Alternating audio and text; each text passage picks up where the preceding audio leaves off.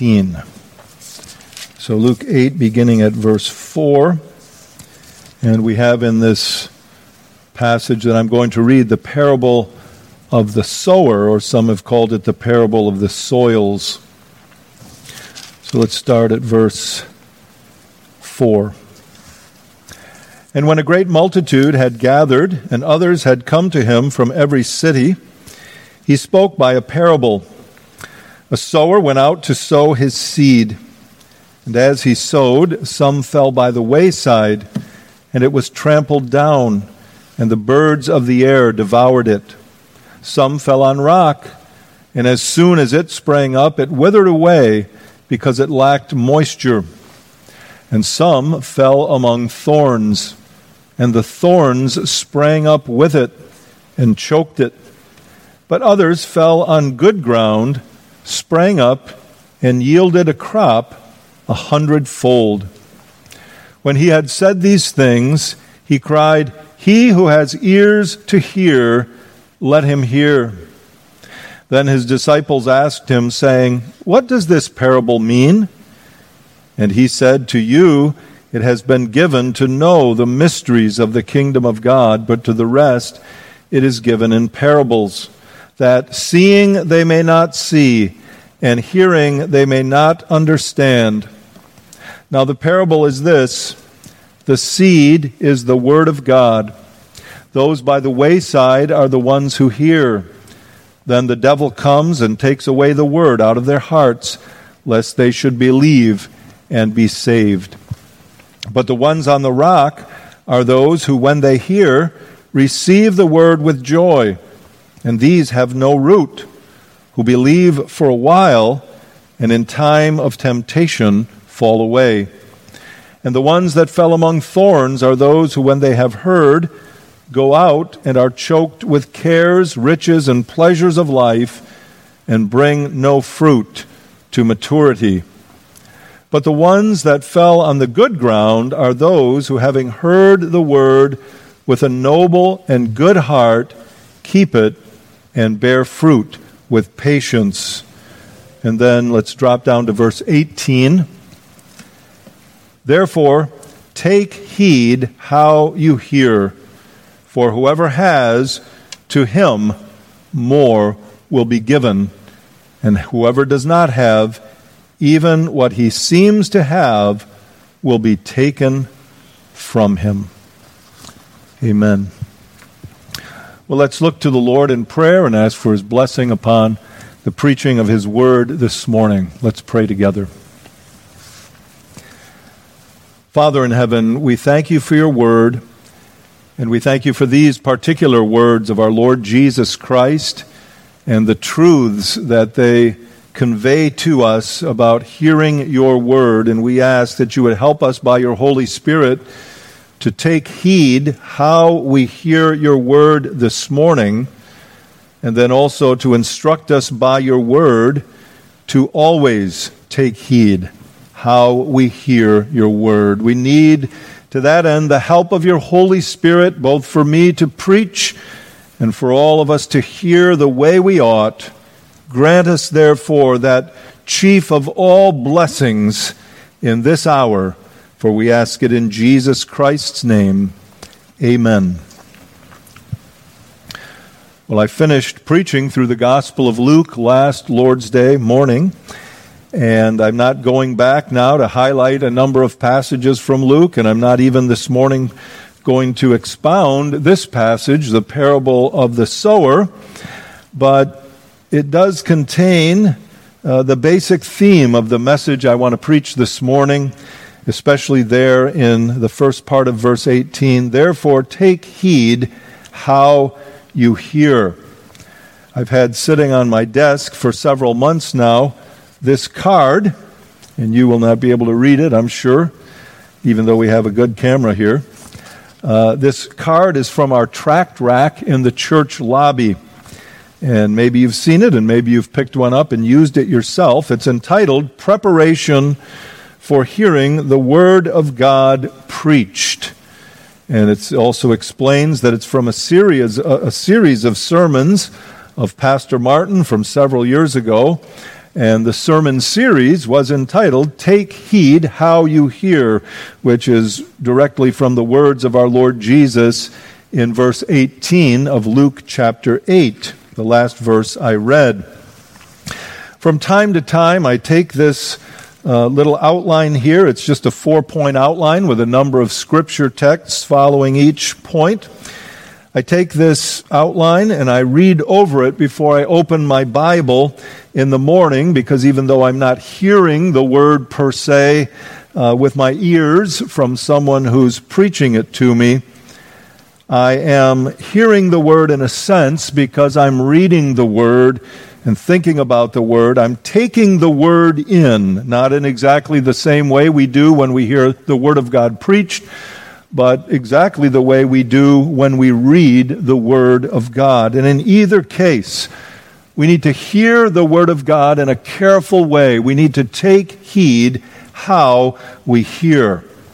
And I thought it would be good for us in our present circumstances, and by that I mean whether we continue for a number of weeks to hear the Word of God from our own living rooms or family rooms or kitchens or whatever it may be in our home where we sit with our computers and follow the sermon on live stream, or whether we come together again soon and have to undergo a change again, even though it's a change back to something that is more familiar to us. I thought it would be good for us to have a message that's outlined here in this little card. And so my topic is the same as the heading on this card: preparation for hearing the Word of God preached. And when it says preparation for hearing the Word of God preached, it means it's going to focus on things you do before you come to hear the Word of God preached. The sermon was mentioned to me by one of my fellow pastors just within the last couple days after I said earlier this week I wanted to preach this one message on this subject. He told me that the larger series, Take Heed How You Hear, was a 16-message series from Pastor Martin. But we're just focusing this morning on this one section of it, preparation for hearing the Word of God preached. So it's not about everything you do while you're sitting hearing, although I'll touch on some of those things as well. But it's things you might do, for instance, on Saturday night, when you know you're going to be hearing the Word of God the next day, or things that you do on Sunday morning, sometime between the time you wake up and the time you get in your car to come to church, or maybe it's something you do in your car on the way to church, preparing your mind and heart for hearing the Word of God, or even after you've come into the building, the auditorium, and you're sitting there in your pew, or maybe in the case of being at home and worshiping, in your prayer closet, wherever you spend time in prayer to God and reading your Word prior to turning on your live stream on your computer and listening to the Word of God at home. Preparation for hearing the Word of God preached. And this little card has 4 directions, and that's what my sermon has this morning. I'm just taking Pastor Martin's directions. I didn't go back and listen to the sermons because I thought with the very clear titles of each of the 4 sections and the numerous scripture passages, I won't use every single one of them, but most of them I am going to use, and I've only added 1 or 2 here or there to supplement what was already on this card. So 4 directions for us to prepare to hear the Word of God. And these are things that should constantly be with us and in our minds and in our practice as we prepare to hear God's Word preached. The first direction is this: consciously cultivate a fresh awareness that you will be confronted with the very words of the living God. Consciously cultivate a fresh awareness that you will be confronted with the very words of the living God. That's what happens every time you come to hear a sermon or you sit at home and hear a sermon. You are being confronted with the very words of the living God. So let's begin with a text that makes that reality very plain, 2 Timothy 3, verse 16. It's a text we especially think of and use in preaching or teaching when we come to the subject of the Word of God, what the Bible teaches about the Scriptures. And this text is very explicit about how we should look at the Word of God written.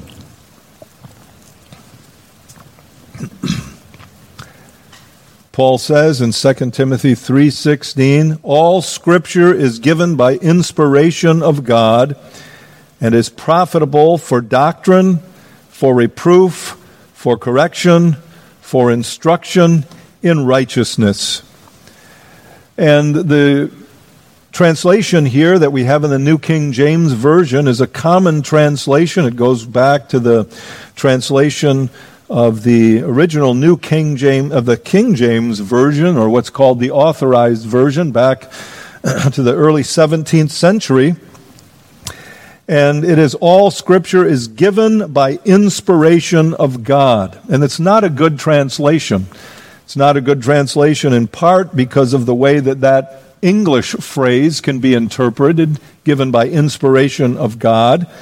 And not a good translation either because it's not a literal translation of the original language, the Greek. The literal translation, which is just one word in the original, the literal translation would be all Scripture is God-breathed. There's one word in the Greek that is the word for God and the word for breath joined together. And that's the best translation in that it's literal and in that it portrays exactly what the Apostle Paul is trying to say here. You should look at the written Word of God as the very words of God. And when those words are faithfully preached, as Paul said just a few verses down in 2 Timothy 4:2, preach the word. When those words are faithfully preached, we should regard that preaching as the very word of God. We should judge that preaching by the written word of God itself, as Paul said the Bereans did, and he called them noble because of it. But we should take the word preached, like the word written, as the word of God. It is God-breathed. Or look over at 2 Thessalonians chapter 2 and verse 13. 2 Thessalonians 2 and verse 13. Here the apostle tells the Thessalonian Christians, those who did take the Word of God preached very seriously. They went back to the Word of God read and they checked it. They looked at it to see if the things Paul was saying were so. And when they found that they were, they received it as the truth of God. And here Paul, in thanking God for them and their attitude and their faith, says this. Excuse me one second. Yes, okay. I want 1 Thessalonians 2:13. I said 2 Thessalonians, I want 1 Thessalonians 2:13. It's making the point that I was just saying, even though I was looking at 2 Thessalonians 2:13 at the moment. Here's what Paul says. For this reason we also thank God without ceasing. Thanking God for what he's done in the Thessalonians. And he gives his explanation. Because when you received the word of God, which you heard from us, so they heard the word preached, you welcomed it not as the word of men, but as it is in truth the word of God, which also effectively works in you who believe. So Paul says, if we preached accurately the word of God, you are right to receive it, and to receive it not just as the word of men, not just as the word of a good man. They might have thought Paul was a good man. He demonstrated that by his behavior. Not just the word of a man who is well informed. Maybe Paul's intellectual abilities were evident to them, and that he wasn't someone who was just spouting whatever came into his mind, but he was studied and he had done his homework about what the Scriptures say. They weren't judging it that way as simply the word of men, even if they had a high regard for the man. They regarded it as something else. Not the word of men, but the word of the living God. And Paul was thanking God that they regarded it that way, and he was giving them indirectly a commendation there, because that's the way they received the word of God. Now, of course, you know this if you've been a Christian for any length of time. Certainly if you've been a member of this church for any length of time, you know that's how we regard the Scriptures, as the Word of God, and that's why we have such a high regard for the Word of God preached, because we regard it as the Word of God and not the word of men. If you regarded the things I were saying as simply the products of my own mind, you would be right, and I believe that this church would simply do this. You would be right to run me out of this pulpit and not welcome me back if I didn't repent. And that's a good thing, and I'm thankful for it. You know that it's the Word of God. But notice how it was stated in the title of this heading: consciously cultivate a fresh awareness that you will be confronted with the very words of the living God. We need a fresh awareness because we all forget over time, even the most basic of truths.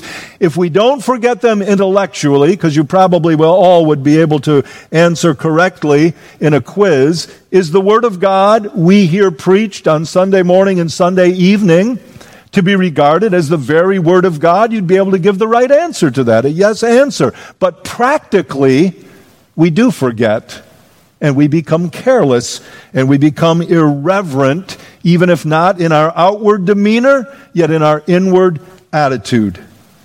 Especially, I think that can happen after a season of worshiping from our own family rooms or living rooms, and that's one of the reasons that I decided to preach this particular message today.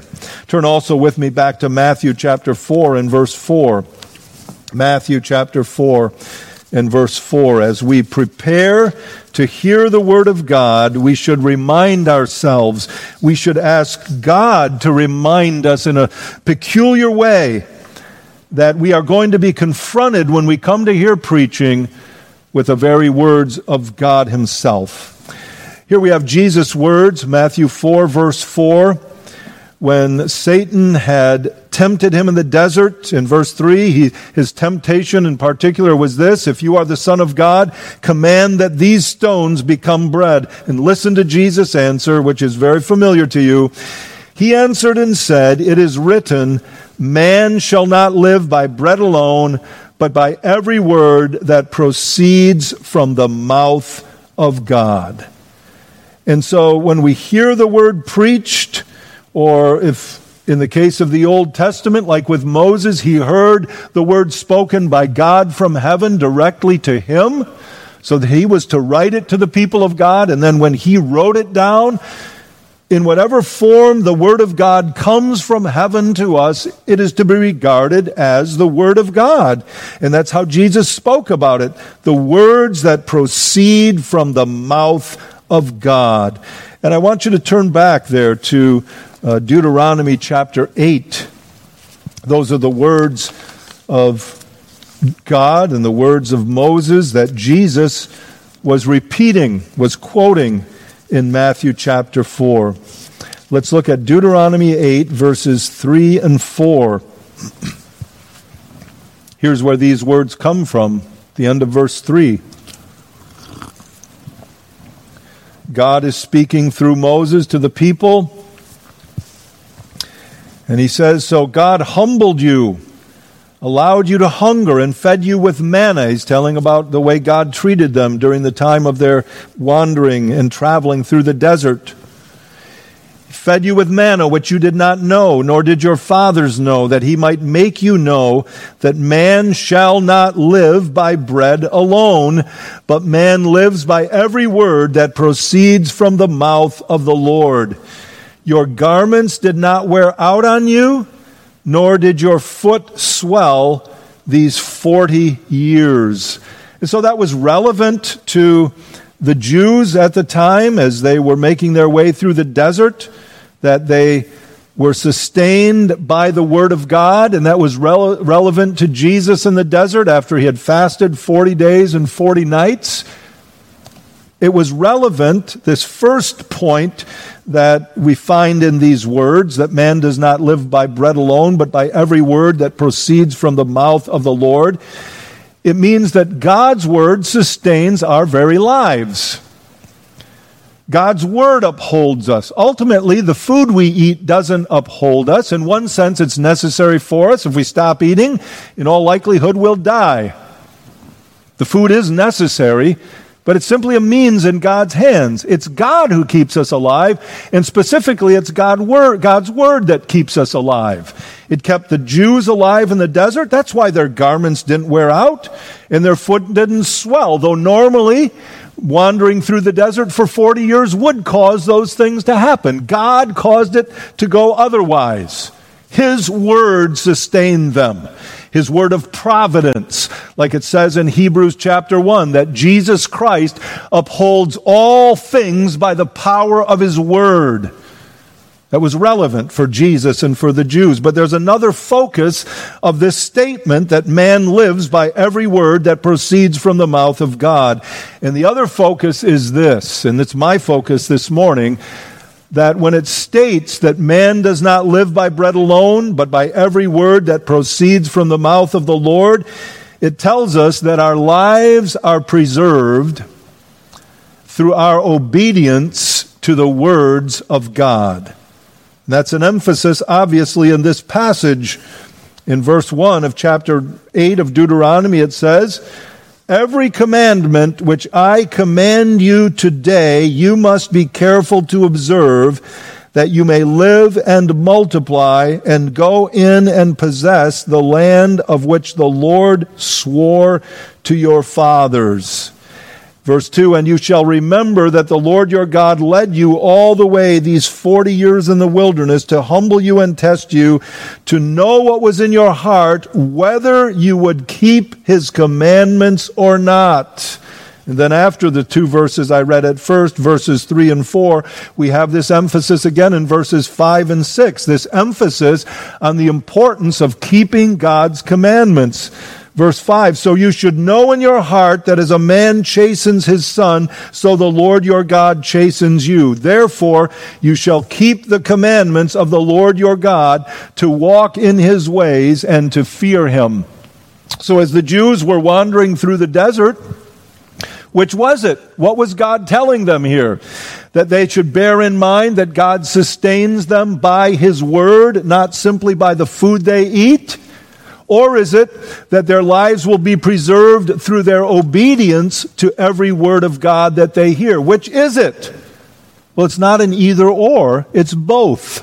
He's reminding them that He miraculously sustained their lives by His Word, not by the manna ultimately, but also that because of the power of God's Word and the authority of His Word, not only could He uphold their lives by just speaking words, but also whatever word He speaks that they heard from Moses or that Moses wrote for them, they had better be sure to obey it.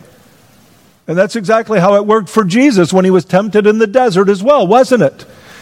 Jesus could say to Satan two things with those words that He quoted. Number one, I don't need that stone turned into bread for my life to be kept alive. God does it by the power of His Word. And the second thing He meant was this: Satan, there is no way I'm going to obey you, because I have words from God that tell me I should obey only Him and His Word. And therein is my safety, and through that path will I find life. And brethren, that's how we need to look at the Word of God. These are the things that come to us not as mere suggestions or things that we can either take or leave, and it will be fine either way. We need to say it this way: when we read God's word in His word or hear His word faithfully preached, that is not just the word of men. Deuteronomy is not just the word of Moses. And the whole Bible is not just the word of a vast collection of different men over a long period of time. It is all the Word of God, the Word of the living God. And therefore we see in Isaiah 66 what the godly attitude towards God's Word is when we hear it preached or when we read it in our Bibles. It's Isaiah 66 and verse 2. Isaiah 66 and verse 2, another well-known text, and these are all really well-known texts. I'll start out with verse 1. Thus says the Lord, heaven is my throne, and earth is my footstool. Where is the house that you will build me? And where is the place of my rest? For all those things my hand has made, and all those things exist, says the Lord. But on this one will I look. Or as other passages, other English Bibles say, this one will I esteem. In other words, God is going to look favorably on this kind of person, on this kind of man. And then He tells us who that is. Of him who is poor and of a contrite spirit, and who trembles at my word. We are to tremble at God's word. That's the attitude we should have. And some people like to look at that and say, oh, that's for the Old Testament. That's for the age when God spoke from Mount Sinai with the thunder and the lightning and the dark cloud on the mountain and so on, and warned everybody not to come near the mountain. But that's not for us in this New Testament age. Well, yes, it is. You see that exact point in a passage like Hebrews chapter 12. Hebrews 12 and verse 25. Let's look at it together. Hebrews 12, verse 25. In the preceding verses, God speaks to us through the writer of the book of Hebrews by the work of the Holy Spirit in kind of the language I was just speaking about. It talks about the way God spoke on Mount Sinai to Moses and the people of Israel as they left Egypt in the days of the Old Testament. And now we read in verse 25 of Hebrews 12, see that you do not refuse him who speaks. In other words, Paul's writing to his readers there in the first century, over 1,000 years later, hundreds of years later from the events on Mount Sinai. And he says, see that you who are reading my words, do not refuse him who speaks. In other words, is still speaking from heaven today through the word of God written and through the word of God preached. See that you do not refuse him who speaks. Why? For if they did not escape, who refused him who spoke on earth, the Jews in the desert, much more shall we not escape if we turn away from him who speaks from heaven. In other words, God is still speaking today. It's the same God. In fact, the writer to the Hebrews' point is that God is speaking more clearly. And therefore, we have an even greater obligation to receive His word with fear and trembling today. We need to be conscious that when God's word is preached, we are confronted with the very words of the living God. And this is the point. You should think this way about coming to hear the Word of God preached. You should think, when I go into church on Sunday morning and on Sunday evening and I hear the Word of God preached, there are going to be no more important words that I hear all week long. Not from my wife or my husband, not from my little child, no matter how upset or fearful that child is about any given thing in his life. Not from your boss on Monday morning at the big meeting that's going to tell us what's going to happen in the next 3 weeks because of the coronavirus considerations. or the biggest contract your company has ever had in its history, the words your boss says about that are nothing compared to the words you hear on a Sunday morning or a Sunday evening when God's word is proclaimed. There are no more important words you will hear in the week. There is arguably no more important thing you will do in the week than come to hear the word of God preached. And therefore, your attitude should be, and your prayer should be, Lord, help me to bear this truth in mind as I go to hear your word on this coming Lord's Day morning. That is the way that I need to approach the preaching of the word. Paul tells me as a preacher back in 2 Timothy chapter 4, we were just in that ballpark a few minutes ago.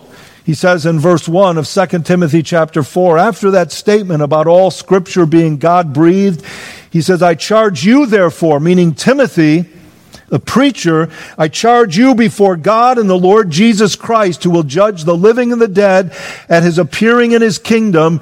Preach the word, be ready in season and out of season, convince, rebuke, exhort, with all long-suffering and teaching.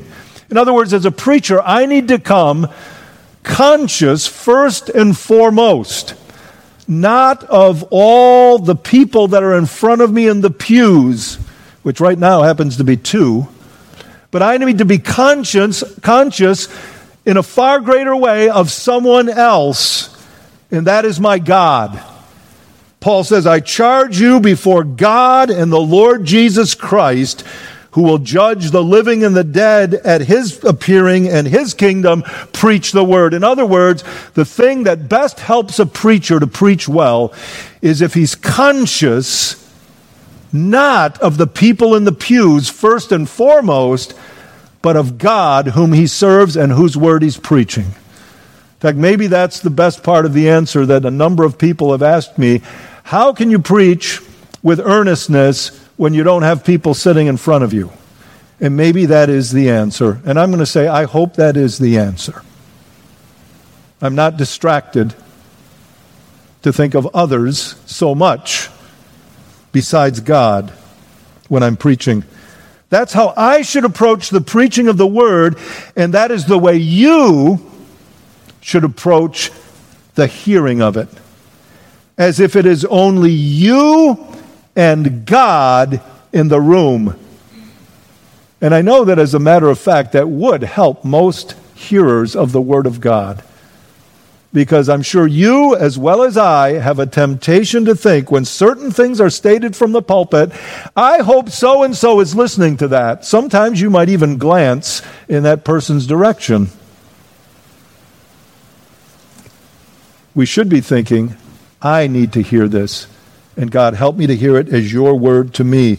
Your first and foremost concern when you are listening to a sermon is not to provide a critique of the sermon you hear. Not to the preacher, not to other people, not in your own mind even. That is not to be your first and foremost concern.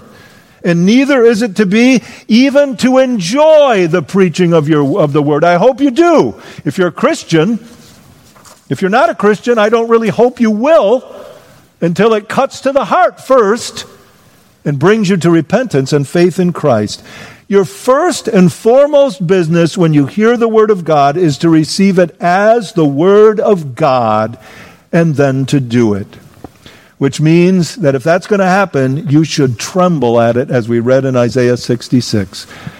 And you should tremble at it because it is the very word of God.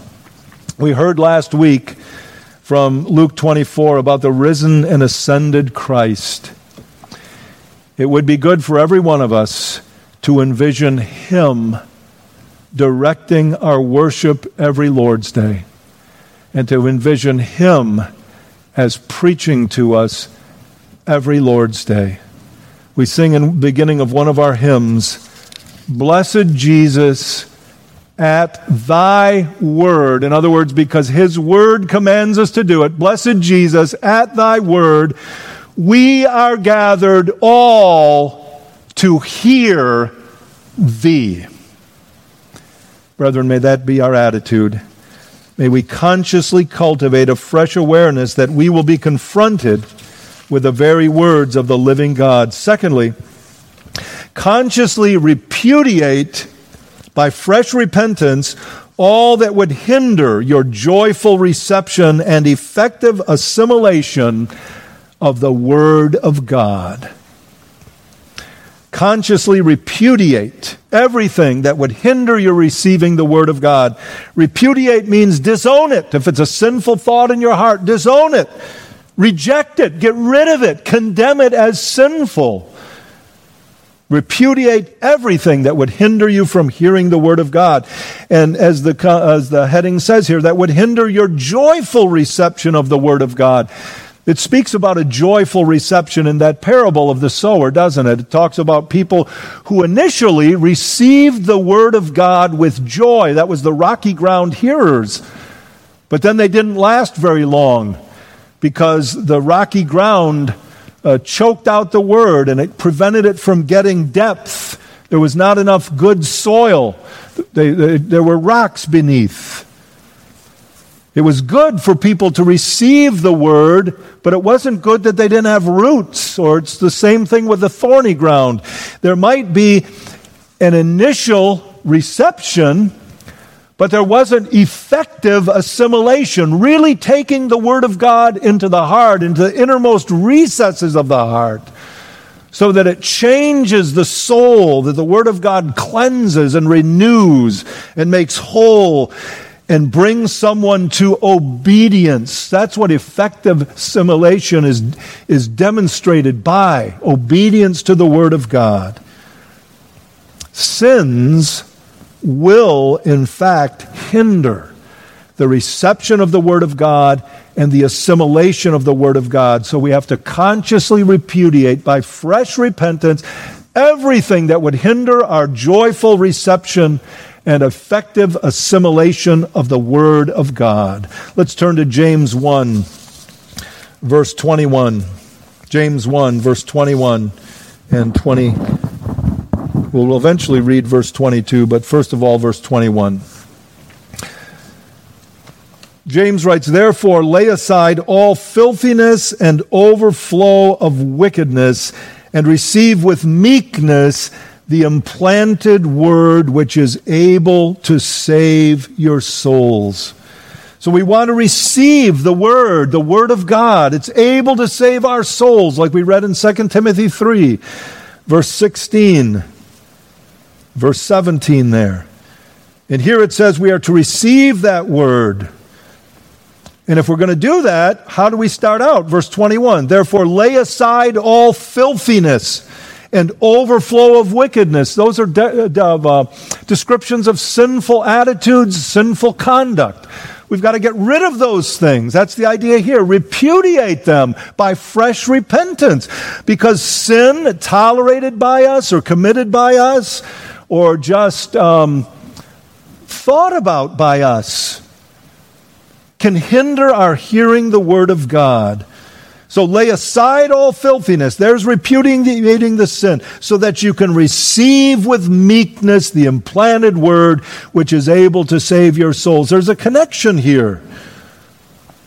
James 1:18 says, "Of His own will He brought us forth by the word of truth, that we might be a kind of first fruits of His creatures."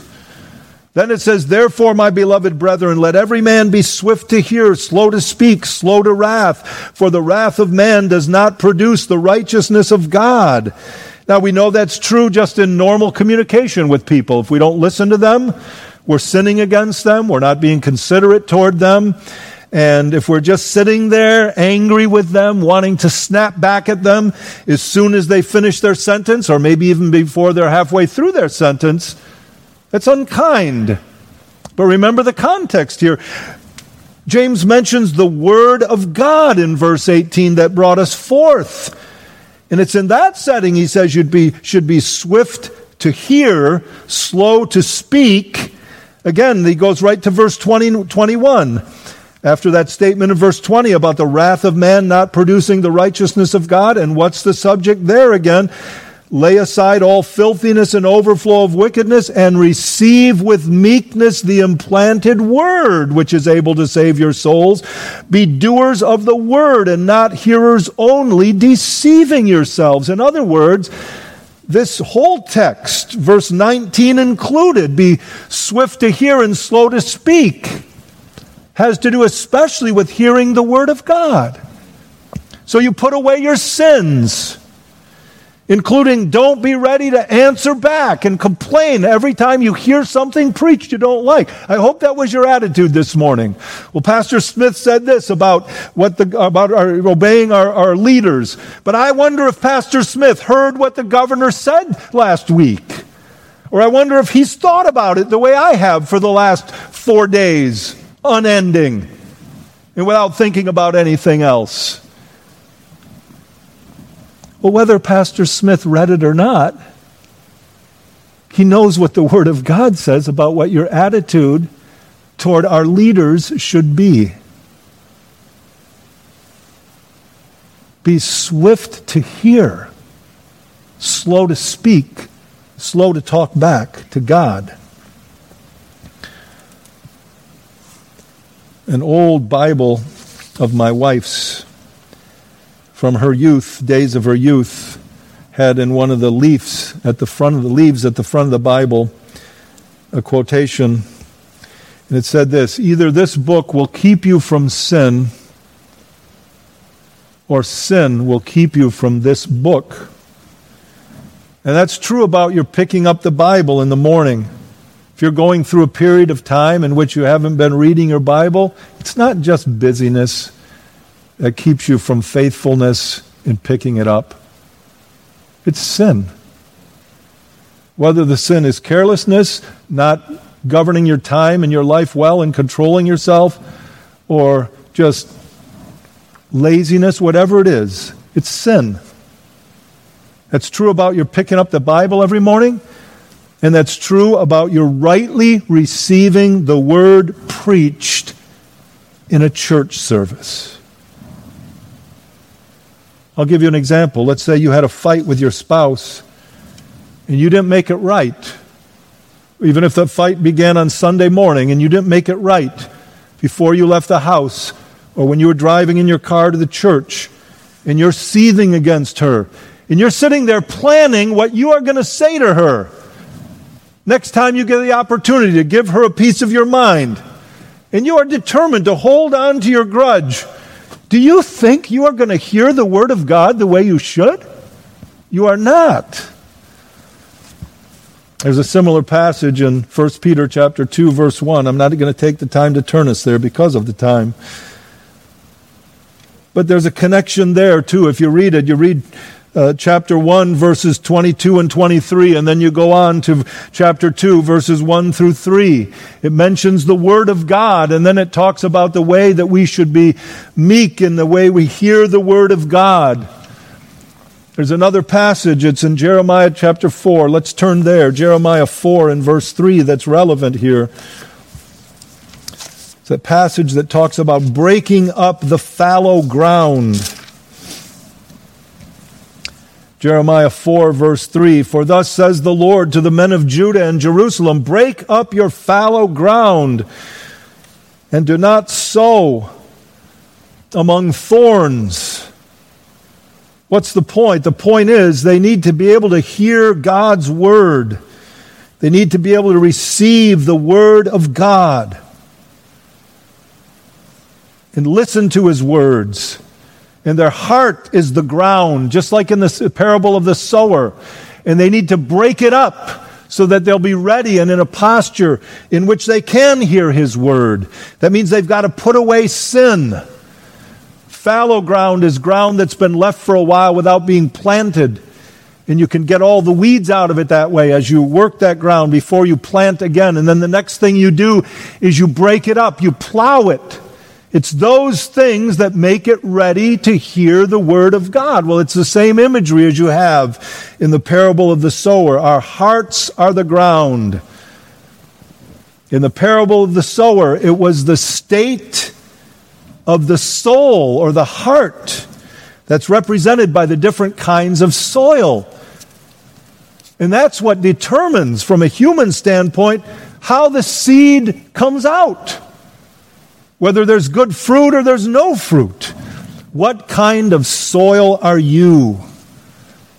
As you hear my words this morning, are you even a believer in the Lord Jesus Christ?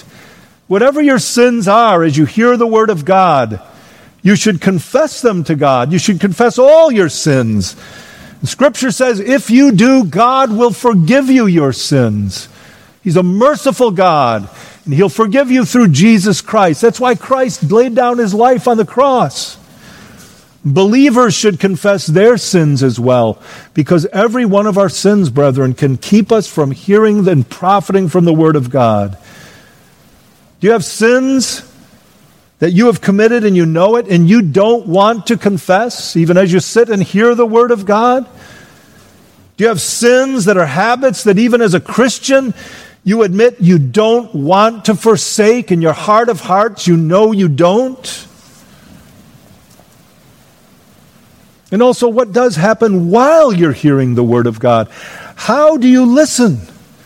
Are there sins you often commit while hearing the Word?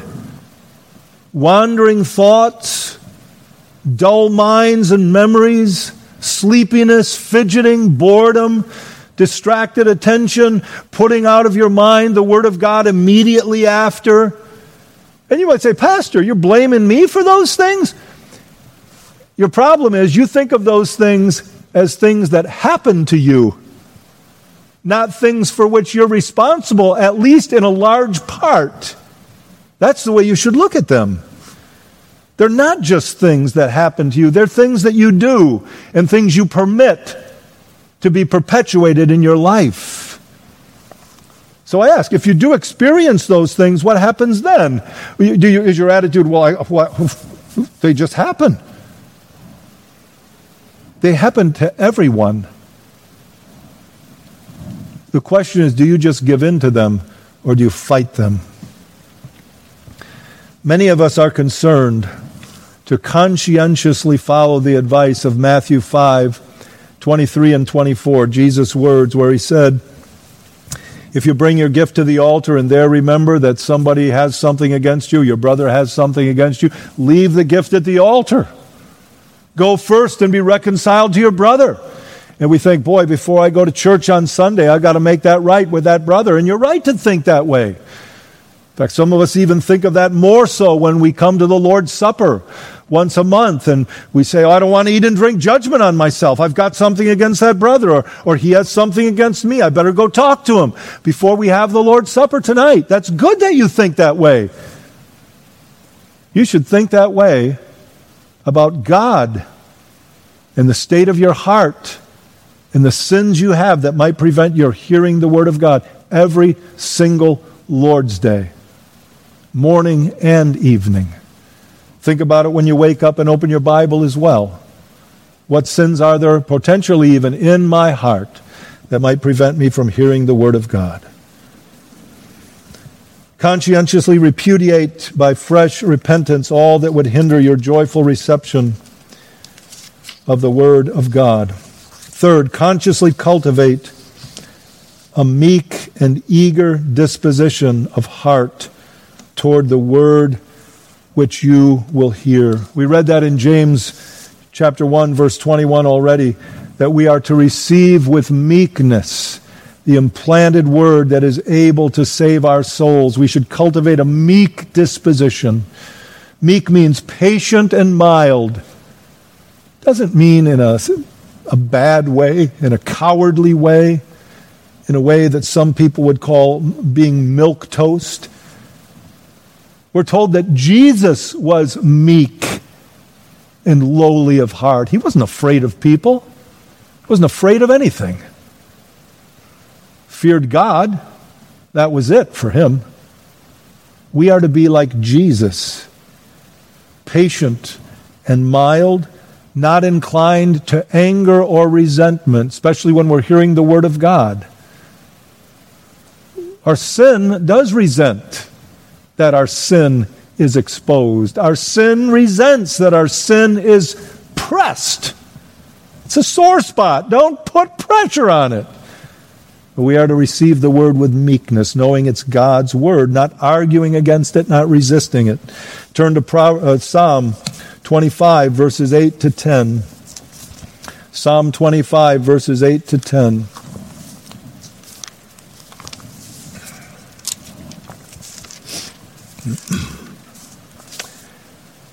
David says, "Good and upright is the Lord. Therefore he teaches sinners in the way." What a merciful God.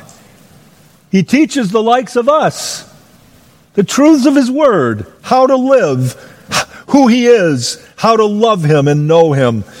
Good and upright is the Lord. Therefore he teaches sinners in the way. The humble he guides in justice, and the humble he teaches his way.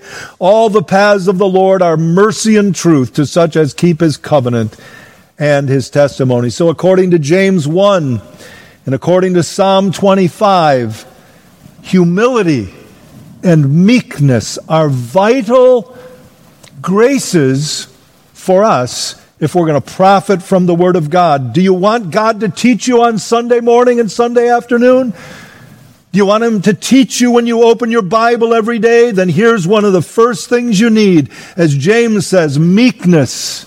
As David says, humility. The consciousness that you are a sinner.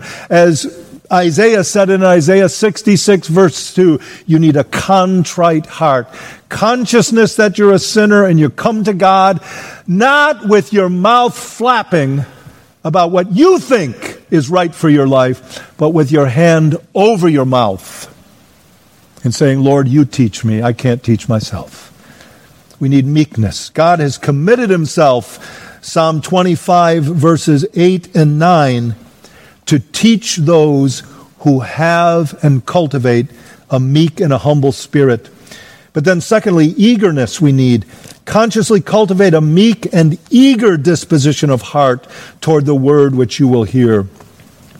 Let's look at Psalm 119, first of all, verse 20. Psalm 119, verse 20.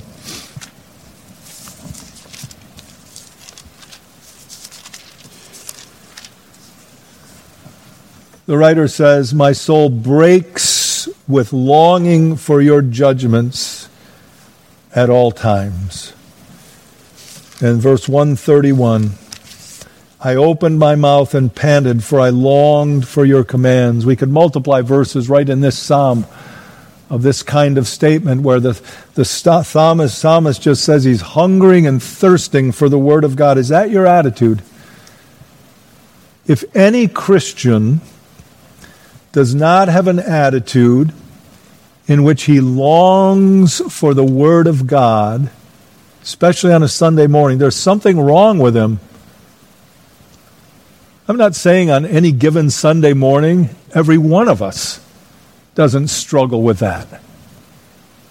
But one of the reasons that we talk about the importance of perseverance in the Christian life is that as a mature Christian, you learn that you keep coming no matter how you feel on Sunday morning. I'm not saying if you have COVID-19, you come to the building. Or some other disease or sickness that someone else might get, or that's going to keep you from being able to hear the Word of God. But I'm saying if it's just a bad attitude, or if it's just sin in your life, you say, I know where I need to be, even though I feel like David, that my heart is downcast. So I'm going to talk to myself like David. Why are you cast down, O my soul? Why so discomfited within me? Hope in God and go hear the Word of God. But our prevailing disposition, brethren, as Christians, should be one of eagerness to hear the Word of God. As newborn babes, Peter said this in 1 Peter 2, verse 2, we are to desire the pure milk of the Word. The Bereans came to hear Paul. How? It said, with all readiness. It says in Proverbs 27, verse 7, to a hungry soul, every bitter thing is sweet. Are you hungry for the Word of God? If you are, then even the bitter things, like when the text that's being preached tramples right on your sins, those areas of sin in your life that you need to deal with, it'll still be sweet to you. Because you'll say with David, that you're thankful for the righteous smiting you when you need to be smitten. It's an election year, and it made me think about elections as I was preparing this message. When it comes to elections, I like to say, you know what? We get what we deserve in this country. After every election, people complain on one side or the other. And I always like to say, well, we get what we deserve. And that's true. We deserve worse than we get. Isn't our faith in some ways like that, brethren? James also said, besides saying that you have to hear the word with meekness, he also said, you have not because you ask not. Do you cry out to God for this attitude of meekness and eagerness? In Deuteronomy 4:29, it says, you will find the Lord your God if you seek him with all your heart and with all your soul. I've been a preacher now for 30 years. How many times have I listened to people, and I don't resent it because that's my calling as a pastor, listen to people who have said they don't get anything out of the preaching lately, as if it's something wrong with the preaching. Now, as a sinner, and certainly not a perfect man, and definitely not a perfect preacher, I'm happy to take the blame. But I like Philip Henry's words. He said, I bless God, and he meant when the preacher's not even doing his job right, I bless God I can find honey in a carcass. Blame yourself first if there's not that eagerness and readiness to hear the Word of God. Because when it's not there, you're probably not going to profit from the Word. Be the preacher never so good. Now maybe if he says exactly what you want to hear on that day, you might in your mind profit. But the Bible doesn't really call that a good condition to be in. Let's come with eagerness, brethren. And let's remember there's a price to pay for profiting from the Word, that you ask of God and you seek him with all your heart. Ultimately, it's free. The blessings are all free. Without money and without price, you can buy milk and wine, God says in Isaiah 55. Consciously cultivate a meek and eager disposition of heart toward the word which you will hear. And then fourthly and finally, consciously cultivate a disposition of dependence upon the Holy Spirit for his ministry as you anticipate the ministry of the word.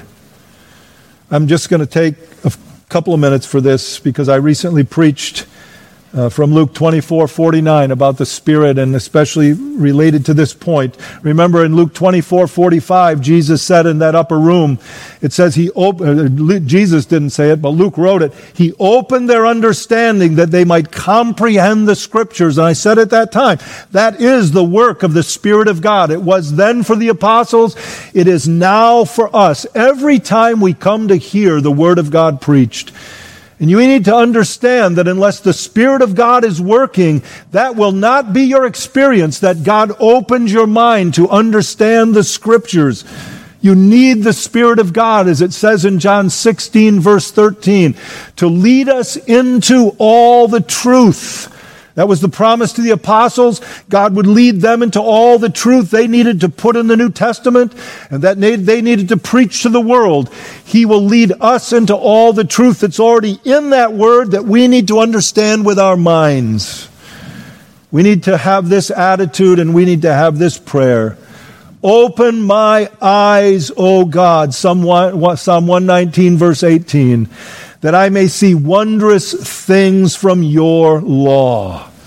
We need to have that attitude that we see at the beginning of Proverbs 2, verses 3-6, where it says you're to seek for wisdom as for silver. We need to do that when we come to the house of God. That's the price, seeking for it as you seek for silver or gold. It's a high price, it's hard work. But brethren, the truth we can receive from the Word of God is way underpriced, even if you work your fingers to the bone and wear yourself out looking for it in comparison to what it buys you. May God give us that attitude. It's a task that's too high for me, I need to say. I'm going to go into the house of God and hear God himself speak, and I expect to profit from it, but it's a task that's too high for me, with my feeble mind as a mere creature and with my sinful mind and heart as a sinner before God. And if left to myself, I will not profit from this exercise. Brethren, pray every Lord's Day then, remembering Jesus' words, if you then being evil know how to give good gifts to your children, how much more will your heavenly Father give the Holy Spirit to those who ask him? So, brethren, for the remaining time we worship at home, let's not let the conveniences of worshiping at home become distractions for us. Let's not let the comforts of worshiping at home be distractions for us. Let's not let the familiarity of our setting as we worship from home be distractions for us. There's something about going into the church auditorium that helps you get into a worshiping mindset. You're lacking that right now. That's one benefit we've lacked for the last couple of months. Don't let your circumstances prevent you from being good hearers of the Word of God. And then for worshiping at the church building when we return, let's take pains, starting now, to make sure that no bad habits we may have developed over the recent months are brought with us when we return. Let's see that every week, whether where you are now or here again, we prepare ourselves for hearing the Word of God. Let's pray together. Father in heaven, we thank you for your word and ask that you would take these things we've heard today and write them on our hearts.